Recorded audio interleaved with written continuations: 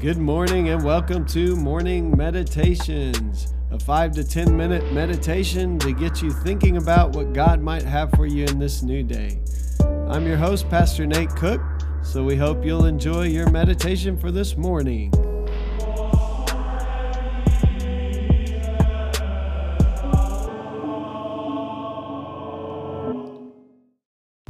Hey, this is Pastor Nate, and this is your morning meditation.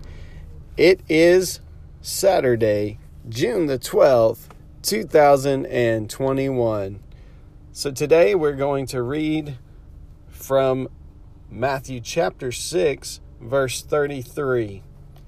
Seek first his kingdom and his righteousness, and all these things will be given to you as well. So Bob Goff says today, we live in a world pretty obsessed with celebrity.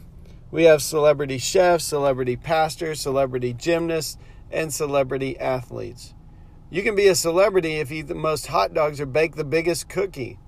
It seems most of the world around us says the pinnacle of existence is to become a celebrity at something. The same dynamic plays out on social media platforms. They become a measure of our opportunity and influence. The more followers, the better. We've engineered our world to amp up ourselves. But Jesus had a way of making life about everyone else. Think about your birthday. It's a day you get to revel in the attention. For Jesus, his birthday is an annual reminder that he came to give himself to others. He gave up the heavens to come to be with us in the mess we had made. There was no day in his life when Jesus was all about himself. His concern was always the lonely and forgotten. He did incredible, new, worthy things in people's lives, and he usually whispered to them, "Tell no one." This is his plan for self-promotion. The hidden cost of our faith is that everything doesn't get to be about us anymore. Being like Jesus means giving up our comfort and security so we can widen the circle to include more people, not just the cool kids. Following Jesus means we don't get the last word anymore. We defer to others instead. The great thing about following Jesus is that we don't have to worry about self-preservation or popularity because our purpose shifts from promoting ourselves to helping other people. To whatever degree people look to you, you don't need to deflect attention. Instead, reflect your faith by skipping the curtain call and getting back in the crowd to lift up more people. If we make everything about us, it'll never be about Jesus. So what would shift inside you today if you focus more energy and perspective on pursuing God's kingdom?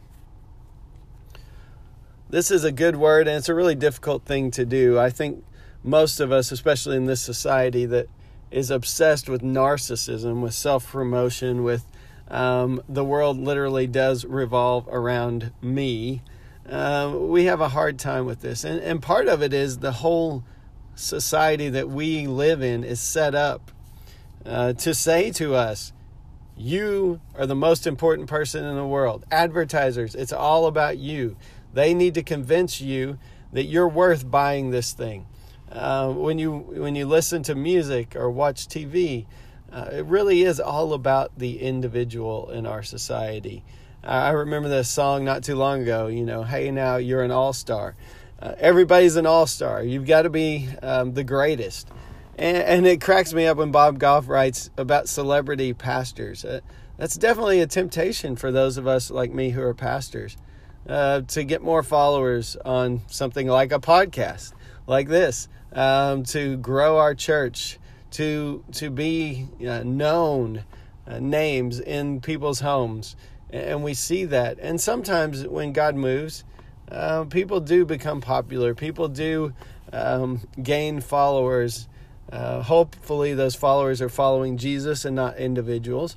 But sometimes in the move of God, crowds do follow. You think about Jesus' life, and he was surrounded by crowds all the time.